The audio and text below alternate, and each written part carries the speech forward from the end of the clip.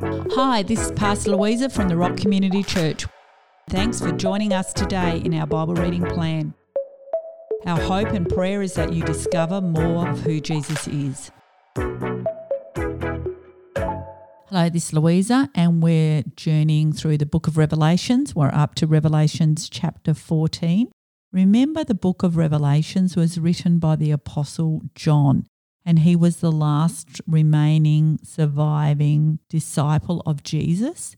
And he had this really special relationship with Jesus. And he called himself, in his other writings, the disciple whom Jesus loved.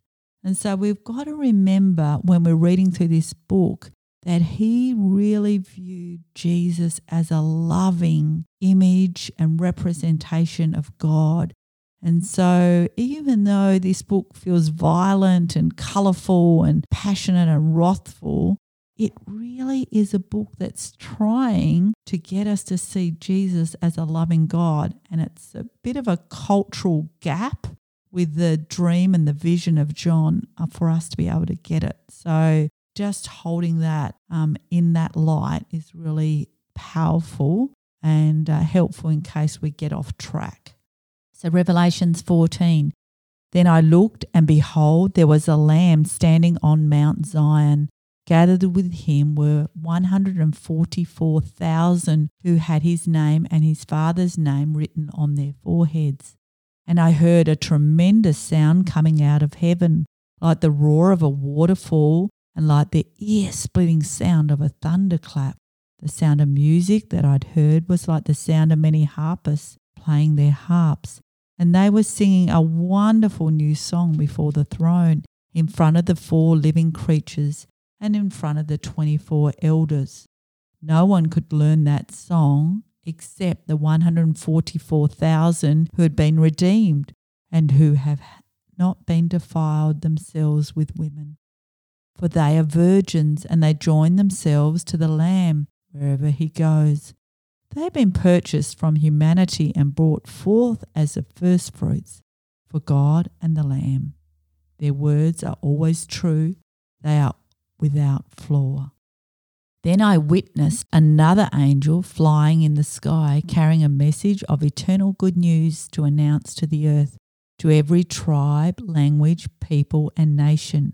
With a loud voice he shouted, "You must reverence God and glorify him, for the time has come for him to judge.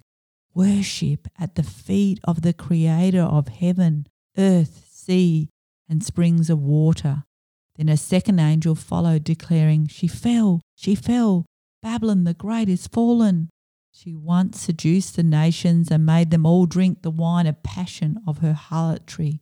Then a third angel followed them, shouting with a mighty voice, "Whoever worships the wild beast and its image and receives a mark on his forehead or in his hand will also drink the wine of God's wrath. This wine has been poured out and mixed into the cup of his indignation. They will be tormented with sulphur and fire in the presence of holy angels and of the Lamb, and the smoke of their severe suffering ascends into ages upon ages. Those who worship the wild beast and its image and receive the mark of its name will have no rest day or night. This is a call for the endurance and faithfulness of the holy believers, those who follow God's commands and cling to the faith of Jesus." Then I heard a voice from the heavenly realm saying, "Write this, blessed are the dead, the ones dying in the Lord from now on. Yes, says the Holy Spirit, they will rest from their trouble, for their deeds will live on." I'll leave it there at verse 13. So in this colourful metaphor imagery, what has stood out to you this morning or this evening? I really heard the invitation which said, with a loud voice he shouted, "You must reverence God and glorify him, for the time has come. Worship at the feet of the Creator of heaven, earth, sea, and the springs of water." There is such a deep, loud, warm invitation in this, like almost a command. Come and reverence God. Come and bow down before God. Come and give God the glory that he deserves, and to worship at his feet, worship him as creator of heaven and earth and sea. And for me, I often, if I'm really honest, am worshipping my own deeds. I'm saying, Louisa, you did a good job with this, or I'm asking other people to look at what I've done. Can you see what I've done? Do you think I've done a good job? And here I am invited, and here we are invited again to worship at the feet of the Creator of heaven, earth and sea.